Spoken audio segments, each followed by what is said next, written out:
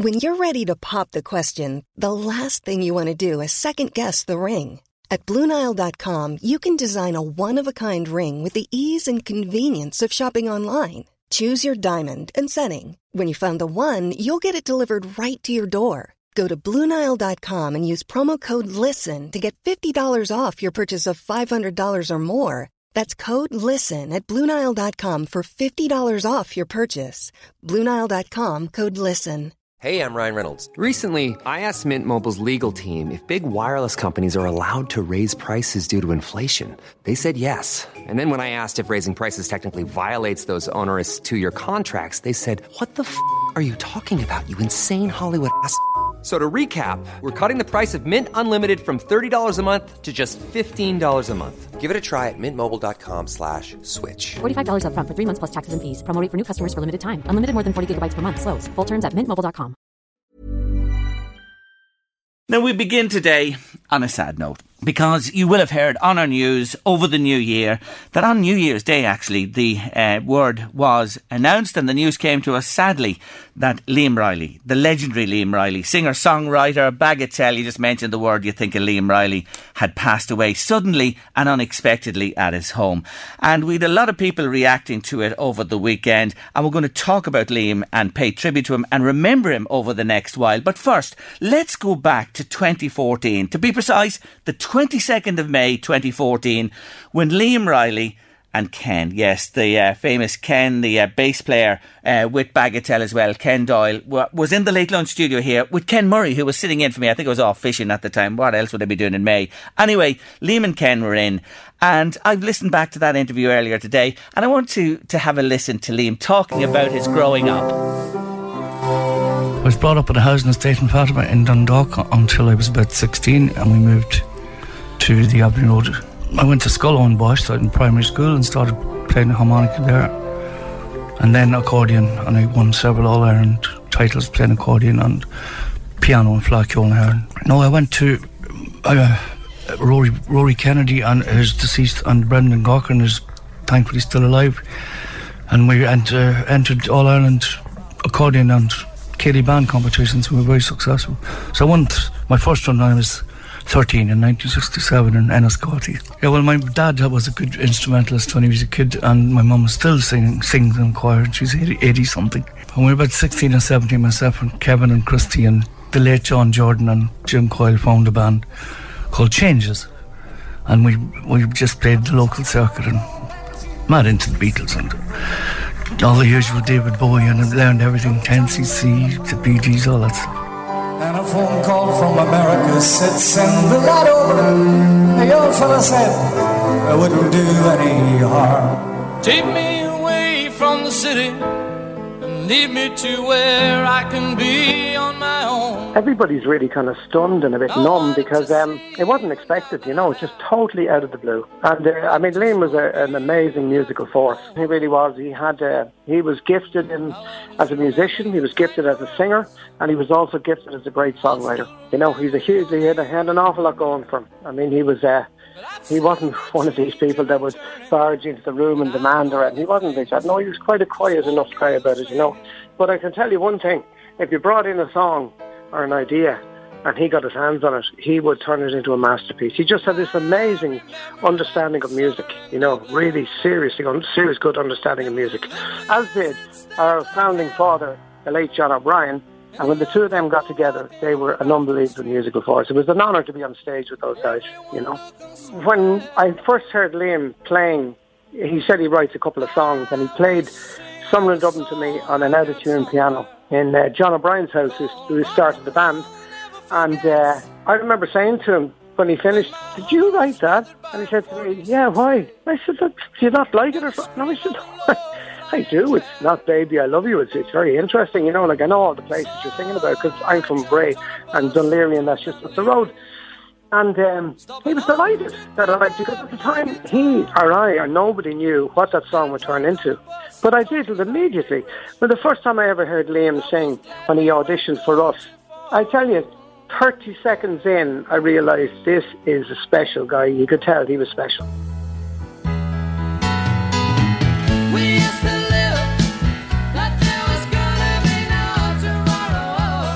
I mean, when you take in the songs like The Second Violin, Love Is The Reason, I mean, there's so many to mention. It's also worth mentioning that their greatest hits, Gold, The Best of Bagatelle, was actually platinum selling album, one of the biggest greatest hits selling albums in Ireland as such. And obviously I asked Liam about all these achievements, not only himself and Ken Doyle. Ken has obviously been there from the start, from 78 onwards. So he was humble about it, and it'll be poignant to me now. Every time if I'm at home or I hear Summer in Dublin in town or on my radio, I'm privileged to know that I wrote a book about the band and obviously about that song. And it's lovely. It's bittersweet, I suppose, to hear so many radio stations and people and papers talking about it. But he was a privilege to know the band were absolutely superb to work with as well. I would also say that I was asked on many times, are the band still doing stuff? And you know what? They can sell out the likes of the Cork Opera House, Vicar Street, the Millennium Forum up in Derry. They were still selling out all these venues up to last year. And I know that the band were looking forward. I chatted to them. They were looking forward to getting the COVID out of the way, getting back on the road and gigging as well. So it's a very sad day, not for obviously for Liam, the family and close friends, but for Irish music in general. I'm gonna play my drum card, and don't you know it's gonna go hard with you. But Larry Mullen at U2 tried to get U2 signed. He went into Polydor Records in Dublin and he said, we are going to be the next Bagatelle. Can you imagine that? That's a big Bagatelle where, in Ireland, they were absolutely massive. I can remember as a kid switching on TV and there was I think live at the National Stadium, Bagatelle concert was on TV, and they were that big. And I mean, they were big enough to be asked to support Bob Marley in Dalymount Park when he played. And then live at, the Southside, where all the top Irish bands played, U2 and Van Morrison, Bagatelle were on that bill as well. And I mean, they had some huge, big names involved in producing their stuff. I mean, those names and those record labels would never have got involved if Liam's songs hadn't been absolutely top-notch put together. I mean, he really knew how to put together a song. And I remember weirdly years ago, I was studying computers in the 80s down in a place near the Norseman pub. I can remember we were all leaning out the window one day, and there comes Liam down the road. And we recognised him and shouted at him and shouted, give us a line of Summer in Dublin. And he did. He shouted a few lines of the song for us. So he was obviously a guy that connected really well with the public. It's all very good being a songwriter, being a great musician, but you have to have that X factor. And Liam obviously had that X factor. And like all great songwriters, we remember his music, and his music will be with us for some time to come. In fact, when you think about it, Summer in Dublin is probably up there with Fairy Tale in New York as one of the most iconic Irish songs of all time. I mean, a fabulous band, and they were selling records when you really did sell records. Think about that, 10,000 copies of a single selling every week. So massive superstars, a huge loss to us. And I suppose something very 2020 in that about this is that a lot of Irish people are obviously stuck abroad this Christmas, and Summer in Dublin was becoming a track that they were playing, in Australia and in Thailand and New Zealand and Canada and all these places when they couldn't come home. So it's kind of touching that he passes away just when his track has just come back into vogue with a whole lot of new fans who, the kids basically, and perhaps even the grandkids of the people who were listening to Summer in Dublin in 1980.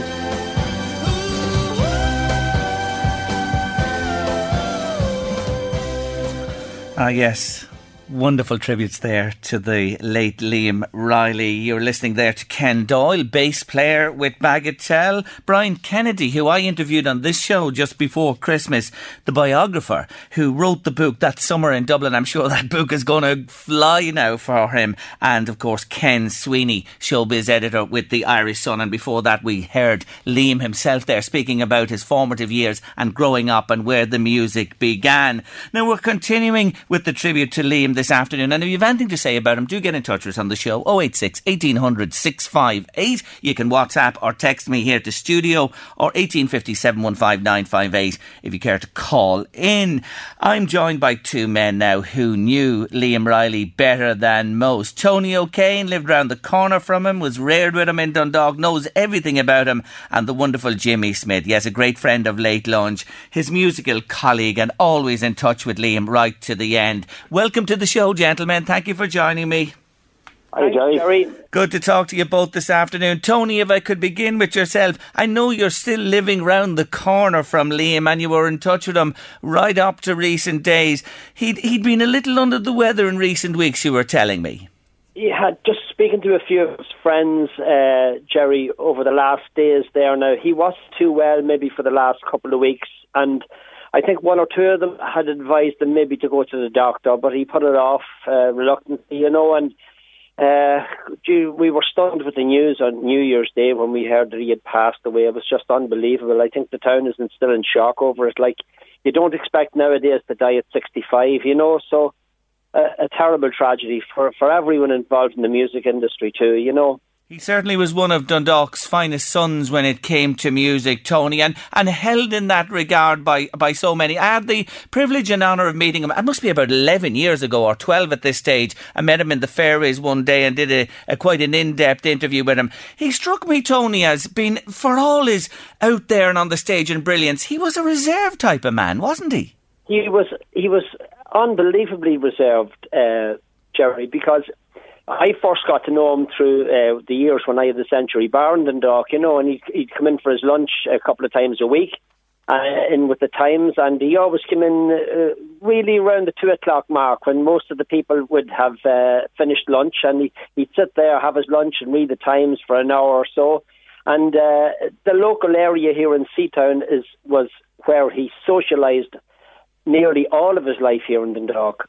Anyone that knew him, he spent most of his time around the Seatown area, around the bars. Beacons was particularly his home there in Seatown. And ourselves in Century, we'd see him quite often, and the Castle Bar there when Des Corbett had it, etc. And he stayed to that locality, and he was very, very close to his friends, and he held his friends dearly, the ones that he grew up with. He had a band called Changes before he had his success with Bagatelle, and he was very loyal to those guys, Brendan and Dermot McCourt and Chris McCabe. John Jordan is a great friend, songwriter of his who passed away in South Africa. Jim Coyle, a lot of those guys. And he spent most of his life around that little clique of friends, and he was very, very loyal to them. And very happy there and very much at home. I know that. Fair to say about him, he didn't suffer fools gladly. Absolutely, no way. You couldn't, you'd be the last man in the pub now to approach Liam with a few drinks and start praising him and getting into conversation about his... he wouldn't, absolutely, he'd have no part of it. No, he just liked this nice quiet corner, and he was sure of the friends he had round him, and that's the way he lived his life. Come in there, Jimmy. Nice to talk to you. The wonderful Jimmy Smith is with us. And Jimmy, again, you in close contact with him up until really recently. Yeah, Liam was a great man for the late night, long Facebook messages. He was a very erudite, well-read man, and apart from being a very talented fella altogether. So anything I'd be doing, like for instance, the stuff I'd been doing with Carrie, he was a big fan of that, and he was constantly trying to get traction for it and get people interested in the States and whatever. And then we would talk about just various things. He would just, at the most random times, send me a very long message, so I'd get into a conversation with it that way. Rang him a few times. I hadn't spoken to him in the last couple of weeks, right enough, and Tony mentioned him there that he had been... Well, I wasn't totally aware of that, to be honest. I just heard the news like everybody else, but I heard it very early on New Year's Day, or late on New Year's Eve. I heard it first before it was confirmed. Yeah, so we know over the years, of course, I've known him since the late 70s, since that Bray scene with Bagatelle, and when they started out first, it was all centred around a place called the Mississippi Rooms in Bray, and we used to play there with the Bogey Boys, and so I knew them all very well at that point, and we were all kind of, and there was all those, like the Bagatelles, the Bogies, the U2, Step Aside, they were all kind of at the same time, just, trying to gained some traction in Ireland and internationally, and Bagatelle broke out very nice. You know, I always kind of I spoke about this with Liam too. Liam was dark. He was a very dark man in a lot of ways. He's he's a deep thinker, you know. So I always found that even though he did huge success, that he never got the recognition he deserved as a great songwriter.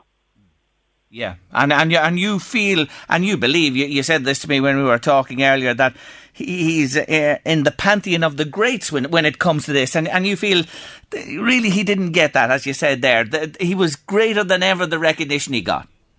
Well, I think Ireland is, you know, I don't want to come down on Ireland too strongly, but I think we're very guilty of this, that, you know, Liam wouldn't have been, for some reason, for whatever reason, was not regarded as cool as time went on. And when you write something like Somewhere in Dublin, and maybe in his passing and after his life, he will get the respect he deserves. Yes. I mean, everybody that ever put pen to paper or tried to write a song, everybody wants to have a big, massive hit like Somewhere in Dublin, for instance, a classic song that is now in the canon of great songs, great Irish songs, and everybody wants that, whether they say it or not, songwriters. And when you achieve that, like Liam did early on, he was quite young when that happened. It's probably a cross to bear. It's an albatross around your neck in some ways, and then it's also responsible for a very solid career in other ways. But that's my first thought when I heard that he had died suddenly.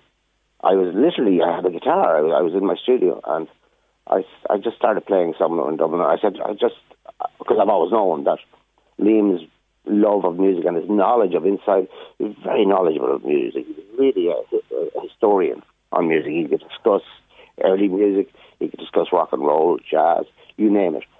He was very, very, as I said, very well read and very well musically educated. So, which is also a great achievement. It's almost like a sleight of hand trick to have a hit record like that. Yeah. And in this you have, what I'm saying is that I picked up the guitar and I played it in the style of maybe Ennio Morricone or something, and I realised, you know, that song, Liam's harmonic, I don't want to talk into musical terms, but his harmonic complexity in songs that are very accessible actually could be a great orchestral piece, or it's a fantastic piece of music. Yeah, it is. And we're going to hear your version of Somewhere in Dublin in a moment as we finish up. Stay there, because I want to just go back to Tony for a moment. In terms of the outpouring of plaudits for him, Tony, and the grief being felt at the moment with his loss, and I do want to say at this time that we're thinking of his mum Teresa, his sisters Evelyn, Barbara, Dorina and Paula, and all of the family at this time, and we extend our sincere sympathies to them on their great loss. But this man will always be remembered in terms of Dundalk. When Dundalk is mentioned, Liam Riley, synonymous with each other, he is, as I said, one of the greatest sons. He was indeed, but that was one of the things especially about him. I know from people that were maybe living away from home, and wherever he toured, he always made a point of, through the night, mentioning, is there anyone in the audience from Dundalk? You know, he had great loyalty to the town, never left us. I know he could have gone off to Dublin, where it would have been more fashionable maybe for him to live, but no, he stayed with his roots in Dundalk, and he was embedded deeply in all the local events in Dundalk, and loved his music, absolutely loved his music. He'll live on surely for years. When you talk about, Jimmy talking about their Summer in Dublin, Streets of New York, Second Violin, Trump Card, we hear all of those there. My God, the talent of the man, it was simply amazing, and he's been taken all too young and all too suddenly from us. That's the real sadness of this time. Jimmy, just back to you, across just to your colleagues and friends in the music industry, what are you hearing there? Mostly the same thing, shock and saddened at the an outpouring of shock and sadness, and it's always a little bit of frustration for me that it takes somebody to be taken so suddenly for people to realise that the shock of that, and then I would like people to be a little more. Certainly in the industry, to be a little more supportive of our artists, which Liam always was, by the way, very, very supportive of talent. I would would like us all to be a little more supportive of people while they're alive, actually, you know what I mean? Yeah, Jimmy, I'm with you there all the way, you know that. I certainly am, and we are here. You are, Jerry, you're one of the great supporters. We are here on LMFM Radio, of course we are, and we appreciate all the talent and try to help in any way we can, and we will continue to do that. Anyway, I just want to read a little message I've got here while the 2 year on. I'm getting lots of messages, keep them coming to me, 086 1800 658 by WhatsApp or text. Jerry, my name is May Woods from Dundalk. He was my cousin. His father and my mother were brother and sister. He used to come round and do Irish dancing for us growing up, and he was a born entertainer from no age. I want to send my condolences to his mother, trees and sisters and all of the family. Sums him up from no age, Jimmy. The talent was there. Absolutely. All he had, as I said, he was on the cultist stuff, the piano, the accordion, all of that stuff. He was a musical encyclopedia in an awful lot of ways. Listen, and final words to yourself there.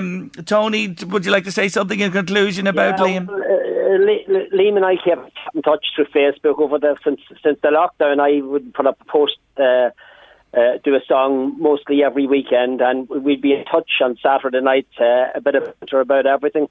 But the sad part of this, Jerry, is that he told me he had about over 20 songs ready for recording. And due to the COVID, he couldn't get into the studio, etc. And he was looking really forward to having these songs recorded. And such a loss. No, but I don't know, will anyone take up the mantle and maybe try to find the songs that he had ready for recording? It's such a shame that he had so many, as I say, ready to go, and such a loss. Such a loss. Please God, someone will. Listen, I'm very grateful to both of you, to Tony O'Kane, a good friend of ours as well, and Jimmy Smith. Thank you both, gentlemen. And Jimmy, here you are with your tribute to Liam. It's Summer in Dublin acoustic. Thank you indeed, both. Thank you, Jerry. Take care. Thanks, Jerry. Thank Bye-bye. you, Jerry. Bye-bye.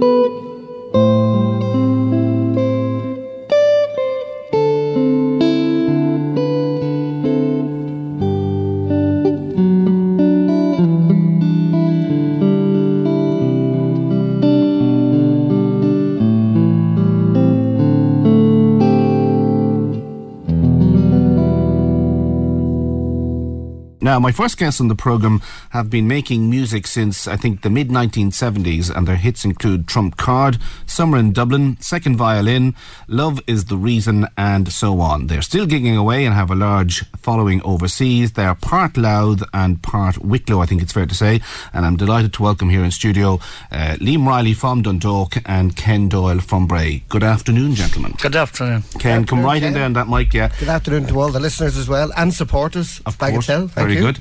Liam, I'm going to start with you because you're like, if you like, the local angle on this story. You're from Dundalk. Tell me about where you were born, went to school and so on. I was actually born in Drogheda, like most kids in County Louth. I was brought up at a housing estate in Fatima in Dundalk until I was about 16, and we moved to the Abbey Road. I went to Scullow and Bosch in primary school and started playing the harmonica there, and then accordion, and I won several All-Ireland titles playing accordion and piano and flauciole and horn. Was this part of the school curriculum? You were taught music, or was it just something you just naturally took to? No, I went to Rory Kennedy, and his deceased, and Brendan Gawker is thankfully still alive, and we entered All Ireland accordion and Cayley band competitions. We were very successful. So I won my first one when I was 13 in 1967 in Enniscorthy. So you had the grow for music then? Yeah, well, my dad was a good instrumentalist when he was a kid, and my mum was still sings in choir, and she's 80 something. Very good. So, as you moved into your teens, were you sort of forming bands in your garage and playing in the odd pub, or how did it develop from there? When we were about 16 or 17, myself and Kevin and Christy and the late John Jordan and Jim Coyle formed a band called Changes. And we just played the local circuit and mad into the Beatles and all the usual David Bowie, and learned everything, 10cc, the Bee Gees, all that stuff. And did you play in, was it the Quinn family had that ballroom there in the centre of town in Dundalk? Yeah, we played the Imperial every Sunday night in the local rugby club, and Sure. And was there another ballroom out in Blackrock? We never played that. That was more of a show band venue, the Pavilion in Blackrock, but we just enjoyed it. It was carefree because we all had day jobs, and it was just for fun, there was no pressure. And playing the hits of the day, no doubt. Absolutely. Yeah. Ken Doyle, you're from Bray. I mean, was your start into music similar? My start into music was, like all kids, listening to the Beatles and the Stones and all on the radio. I've always loved music. I used to go to watch James Bond movies because the soundtrack was great. Not that the movie was great necessarily, but the soundtrack was always quite incredible. You were attracted by the music rather than the plot. And it wasn't really... music was such a natural thing to me that I loved it so much. It never occurred to me to actually play it. It just kind of it was something that was there. Until one fateful day, my brother brought home a little banjo, and that started all of us going. The whole family went mad then and started playing. So all my other two... My brother Martin's a great musician. He also makes flutes and exports them all over the world, the wooden flutes out of different timbers. And my brother Jerry's a great musician as well. He's a great fiddle player, guitar player, singer, everything. Absolutely. So, similar story to Liam. It's the 60s, the Beatles and the Rolling Stones and Cliff Richard and the like are making the scene in England, and everybody would like to be them. So you're doing the gigs locally in Bray and North Wicklow? When we did finally get to gig, we were gigging in pubs, just playing traditional music, no PAs or anything, just have a session. Yeah, sure, yeah. And from that, it just developed that I was in Dublin one day with more money than sense, and I saw this lovely cherry 335. Liam laughed because I think he's implying nothing's changed. I think Liam's right. I didn't. But it's like a 335 Gibson body shape, and it looked beautiful, cherry red and everything like that. And I just bought this thing. I don't know, I think it was about £20 at the time, and I brought it home. And then you realise you have no amplifiers or anything like that. And that's how little we knew. A lot of people might think you just plug it into the wall and it goes. Sure. You get some shock when you do that. Yeah. And this friend of mine brought me up to a house where these friends of his they just had amps that they used to jam around. And they showed me a few bass lines, and I picked them up fairly quickly. And then within a week, we did our first gig down in Greystones in a place that was called the Woodlands Hotel. It's gone now. It's a housing estate or something now.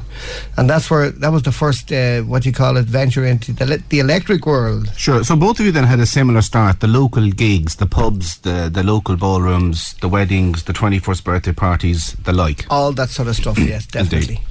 It was a party on as well. We had a band called the Doyles, the three of us, myself, Martin and Jerry, and we'd be called out to play at everything. Sure. And it was there was no PAs or anything. You just came in and played in people's houses and stuff like that for fun. By the way, if you do want to send in a text with a question, text LMFM to 53958. Put your question and your name and where you're from in it. That's LMFM to 53958. So Liam, at what stage did you start writing songs?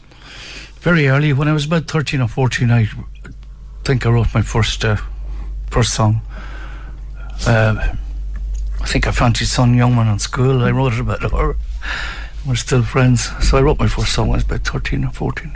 And once you wrote the song, I mean, did the desire to have it recorded by a big name play around in your mind? Did you know how to go about the process of getting a song to a big name, or No. Was it just, something you wanted to do and sing yourself? It never occurred to me about recording or anything. Just, I was always English fanatic, reading books. And I think it's contributed to my bad eyesight these days, because I started, when lights out time, Mum and Dad would say that's enough. It'd be reading under the covers with a bicycle lamp. I was just a mad reader. But It was only in later years then that I decided to start putting pen to paper. And I didn't realise that I knew the structure of songs. Yeah, it's a little skill all on its own. It is, but I didn't know it was a skill. I thought it was natural that everyone could do it. Yes. But it came natural to you. Well, I think because I listened to the Beatles and everything else, you form there's a formulaic thing that you learn, like riding a bicycle, that you don't realise you're learning it. That's it. Okay, we're going to take a song, and I'm going to come then to the creation of Bagatelle and how it all took off and how it changed your respective lives. Liam, we're going to play a song that you wrote but wasn't recorded by Bagatelle, and it's a song called The Flight of Earls. Now, this song, to me, is uncanny, because it was a hit about 30 years ago, and yet the sentiment in the song is as applicable today as it was then. It was as if, like, this song was written yesterday, but in fact, I think one or two parents will shed a tear when they listen to this song, because parents who've seen their sons and daughters emigrate will just say how bizarre this is, and yet the politicians learn nothing from it. So we'll talk to you about this song, but we're going to listen to it first. This is the Wolfe Tones and The Flight of Earls. Okay, you are listening to The Late Lunch with myself, Ken Murray. My guests are Liam Riley of Bagatelle from Dundalk and Ken Doyle, also of Bagatelle. Liam, we were listening there to The Flight of Earls, and I was saying how uncanny it was that the sentiment in that song then applies to today. Did you think when you wrote that song that it would have, if you like, a similar meaning 30 years on? I didn't, and I'm sorry that it does. At the time, I was referring to the brain drain from Ireland of educated people.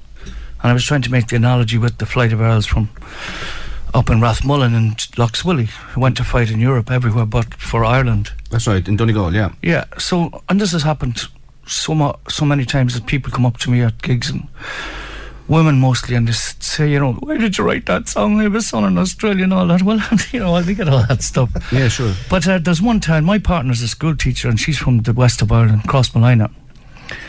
And last summer, there were 2 busloads of kids after the Leaving Cert. 2 busloads going to Shannon, 70 kids going to Australia from that one area. My God, that's extraordinary. It's a whole generation gone. Yeah. I want to go back to, we stopped off, I think, at the mid-70s when we played that song. Ken, how did you end up meeting with Liam, and how did Bagatelle come about? Well, I was in a previous band called the Boulder Band, and Liam actually used to come down and listen to the Boulder Band, and we actually didn't know Liam as Liam, but if there was a piano at any of the gigs we'd play, and the last couple of songs, Liam would get up and just jam along with us on the piano.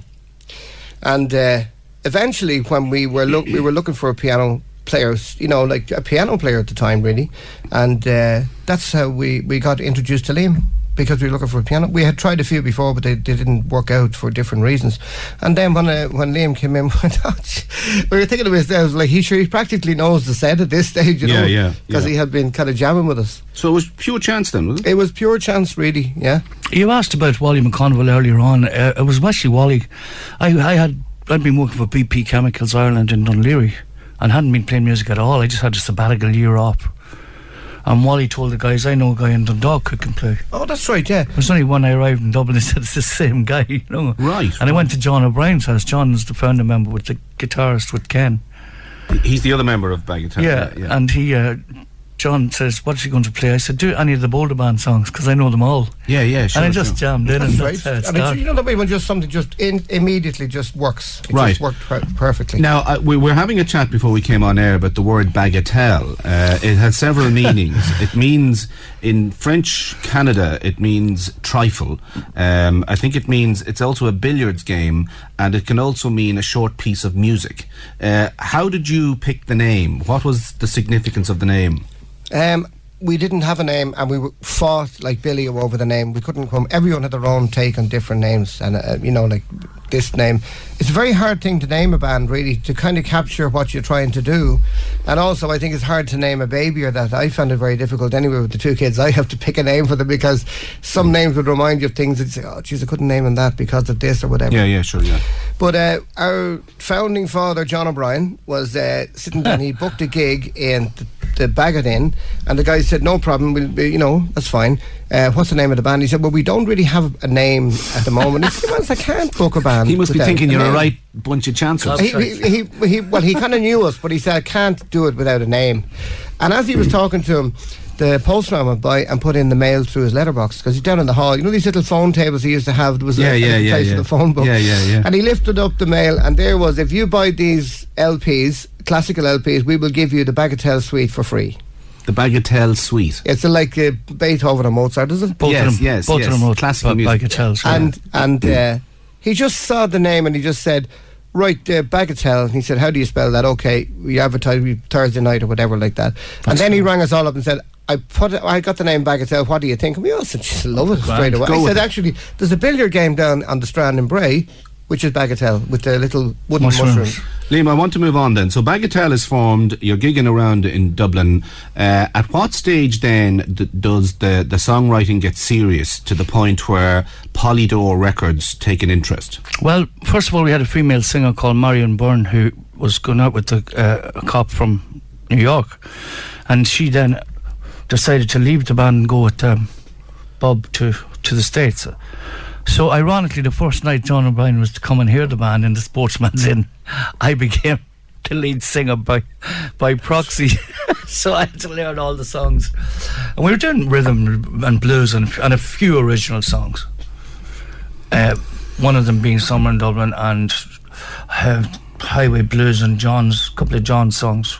Like, it's very hard to remember that. We didn't actually form till 1978, by the way. Yeah. So then John O'Brien, or John Woods brought Oliver Barry to the gig in the Sportsman's, and they both. He was the Wolf Tones manager. He was, and I think he looked after, was it Gina Dale Hayes and the Champions? Yeah, he did, yeah. But he was very, very, very expert, and so the first thing he did was he expressed an interest in the original songs, and John Woods did too.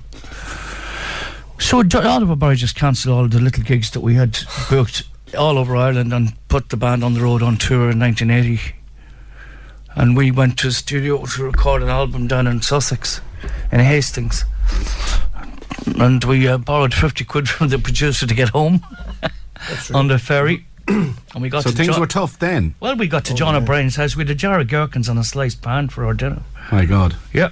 And then we did the Late Late Show, and then we got a number one. Well, you got a number one somewhere in Dublin, I presume. Yeah. I mean, if I come back to you, Ken Doyle, did the Late Late Show make it happen, or was the song getting play anyway?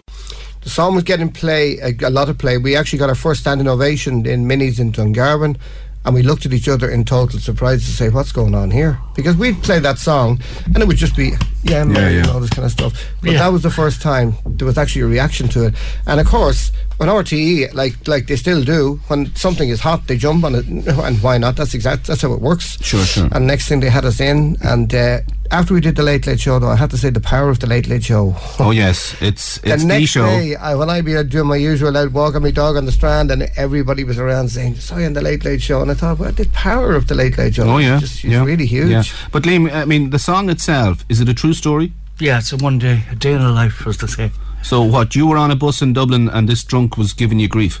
No, I was in Moran's Hotel. I was not. I was in the night before. I was in Moran's Hotel the night before watching an unknown band called the Boomtown Rats, and the next day I was walking past Trinity and up into Grafton Street.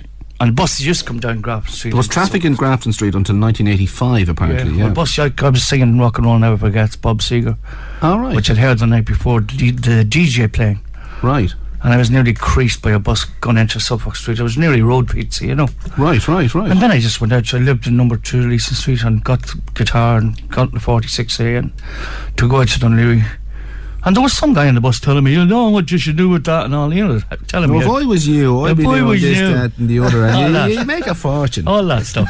And I ended up at the end of Dunleary Pier and I wrote that song that day. And, I mean, when the song took off, I mean, you guys must have been really surprised at how the public took a shine. Surprise is not the word. Absolutely, and it's astounded, really. I mean, you know the way it was a song on the programme. I mean, we all liked it when Liam played it for us anyway. We thought it was very interesting and very unusual, but we didn't imagine at all that it would get legs like it has. I mean, that song is really... last summer, because we had a good summer, it was back 3 times in the iTunes charts. You know, thanks to a big promotion by 2FM. Will Leahy did a thing where he had everybody download the lyrics, and at 5 o'clock on Friday, everybody had to sing the song. I was driving up, we were heading for Portrush doing a gig, and all along the M50 you could see people in their cars. Yeah. So the song obviously still connects. Well, you know, when we're abroad now, Summer in Dublin is the real anthem, and for that 5 minutes it brings people back to Ireland, because a lot of people have said to us over the years that they've had their own Summer in Dublin. OK, Ken Doyle and Liam Riley of Bagatelle are with me here in studio. We'll have another chat with them about life since Summer in Dublin after this short break. OK, we're back talking to Liam Riley and Ken Doyle of Bagatelle, talking about hits and life. Ken Doyle, I'm going to come back to you. So, Summer in Dublin gets on the Late Late Show, things begin to take off, you're getting airplay all over the place, and I take it the song is selling like the proverbial hotcakes in the subsequent weeks. In its droves. It's just flying out in its droves. Yeah, definitely. I mean, it took us totally by surprise as well. We weren't expecting, nobody expects something like that to happen. It just happened. It just connected with the public. Thanks to, and still thanks to the public. Thanks for 36 years at this stage. Sure. Liam, I take it then the gigs were coming in hot, fast and heavy. To where we started to do what the old show bands were doing years before. We had a gig in Pontoon, which is in an old ballroom, and in Mayo, 3,500 others.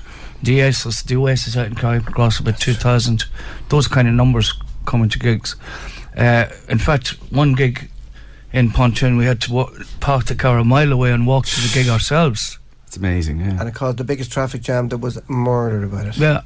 Hell let loose. But also, we had very few bands were writing original material about Ireland. Yeah, sure. With an Irish accent, Yeah, sure, yeah. Because before that, all you had the Fresh Band and Dickie Rock and Joe Dolan, God rest him, and all the boys, Yeah, so Summer in Dublin then is, as you say, is flying out of the shops, and it's being played all over the place, and the gigs are coming in, and that's great. At this stage, is Polydor Records saying, listen lads, any chance of another song? Or was there pressure on you to deliver a second one? They're always looking for more songs. Always. They'll always want more and more and more. And coincidentally, Liam came up with this idea from Summer in Dublin, from the music sheets where it said first violin, second violin. Oh, right. And that's where he got the idea for that song. And he wrote that song, I think it was half an hour or something, wasn't it? I was waiting for you guys to pick me up. That's right, yeah. Longford Terrace. And you should have this. And of course, when John Woods heard it, John had huge eyebrows. We used to put the hands up like this. Release it immediately. Yeah.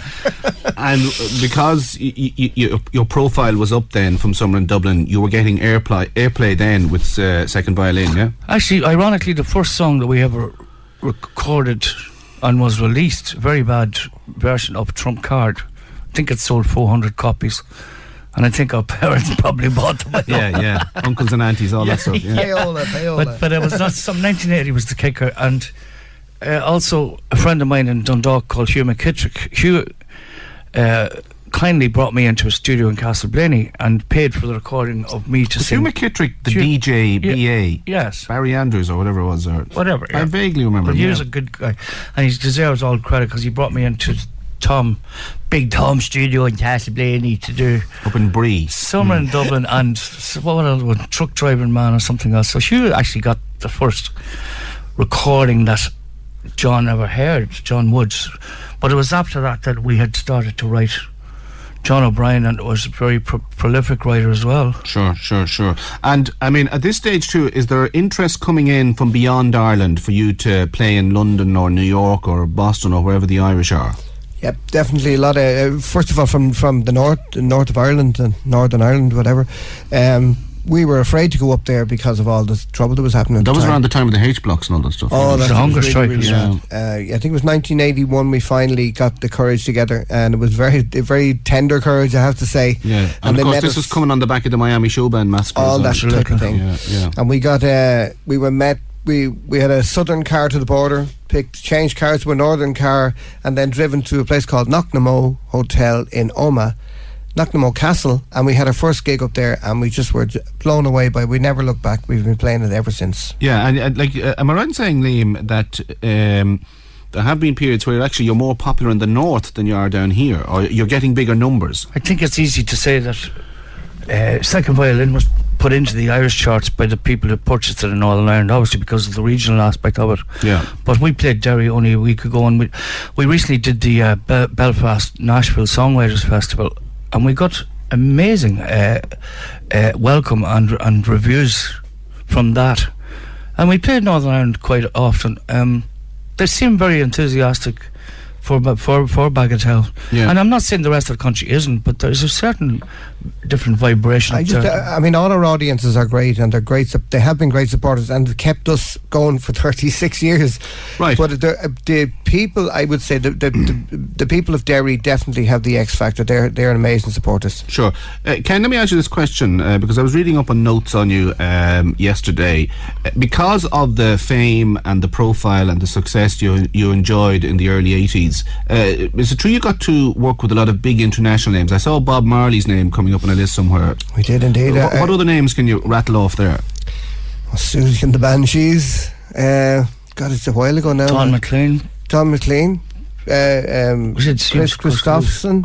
Glenn Campbell. Rita Coolidge. I mean, there's so many, you know. I forget half them. I mean, David Gates. We did Gates. Of Bread.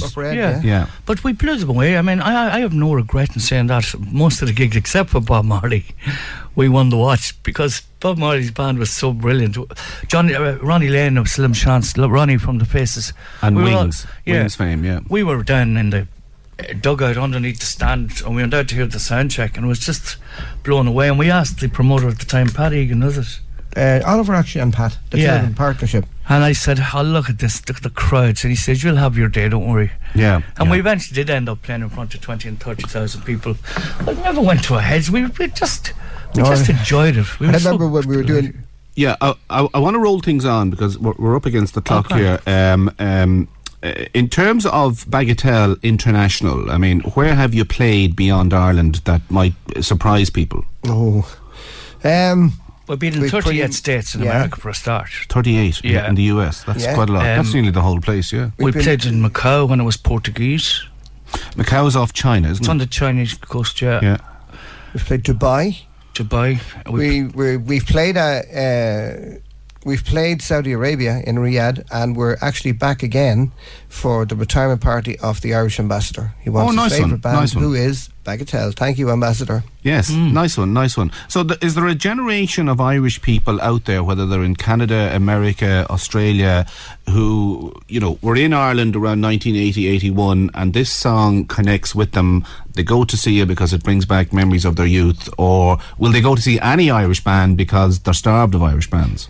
Well, I think they would go to see Irish band. Irish people are great supporters, you know, especially if they're abroad or that. But I mean, they definitely come for the songs, because they were just explaining to us that some of the bands that went out there were tune bands, if you know what I mean, and they had no songs, but it didn't work. They want the song. And the other thing about it is... Yeah. Okay, Liam, we're running out of time. I want to talk to you about another great song you wrote, The Streets of New York, which was a big hit for the Wolfe Tones. When you wrote this song, did you say, I'm going to write this song for the Wolfe Tones, or did you say, I'm going to write this song and I'll offer it to a publisher, and the publisher will go to the Wolfe Tones and say, listen lads, are you interested in this one? And they went, yes. Or how did it get from Liam Riley's desk to the Wolfe Tones record? This is actually one I actually did write, because I was commissioned to write for that band. I was giving Tommy Byrne a hard time one day about singing Republican songs and all this, you know, big mouth as usual. And he said, why don't you write one for us? So I wrote The Streets of New York, and I think that I did that in about an hour and a half. I was so excited about the story, because I didn't know which way the story was going to end. Yeah, sure. That's why there's no chorus in that song either, because I just scribble. Yeah. Gave it to Oliver Barry, and he said, The boys will recall that. And they had huge success with it. They went out to New York and played it for the PBA, which is the Policeman's Benevolent Association. And it's now the official anthem of the Emerald Society, which is the NYPD's association. My God, that's amazing. They gave us a lovely presentation plaque there 2 years ago, which we have on our wall.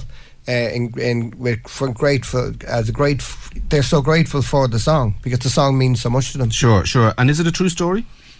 No, but after it was released, a week after it was released, there was an Irish lieutenant shot in New York and was the front of the Evening Herald.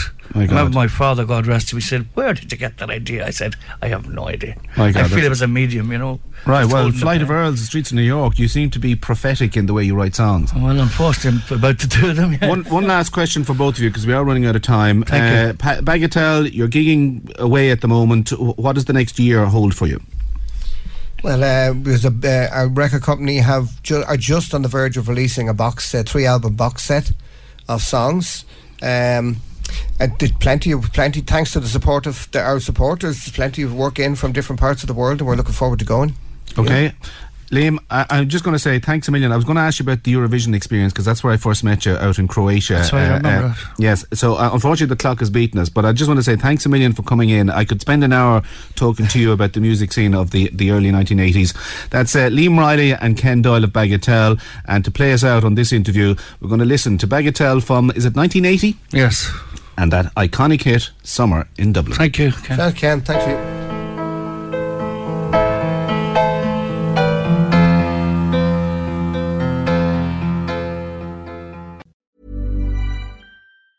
If you thought the only way to get a more defined jawline with natural-looking results was through surgery, think again. Juvederm Volux XC is a non-surgical injectable gel filler that improves moderate to severe loss of jawline definition and can help you achieve natural-looking results with little downtime. Even better, this improved definition lasts up to 1 year with optimal treatment. No maintenance required. Improve jawline definition for a smooth, sculpted look with Juvederm Volux XC. For important safety information and to find a licensed specialist, visit Juvederm.com. That's JUVEDERM.com. Not for people with severe allergic reactions, allergies to lidocaine, or the proteins used in Juvederm. Common side effects include injection site redness, swelling, pain, tenderness, firmness, lumps, bumps, bruising, discoloration, or itching. There's a risk of unintentional injection into a blood vessel, which can cause vision abnormalities, blindness, stroke, temporary scabs, or scarring. Talk to a licensed specialist to find out if it's right for you.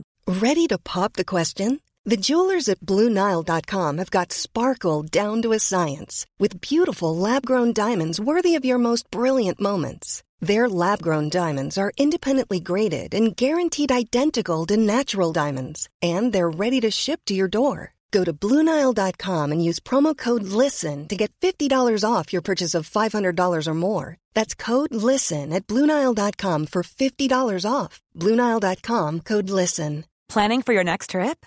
Elevate your travel style with Quince. Quince has all the jet-setting essentials you'll want for your next getaway, like European linen, premium luggage options, buttery soft Italian leather bags, and so much more. And is all priced at 50 to 80% less than similar brands.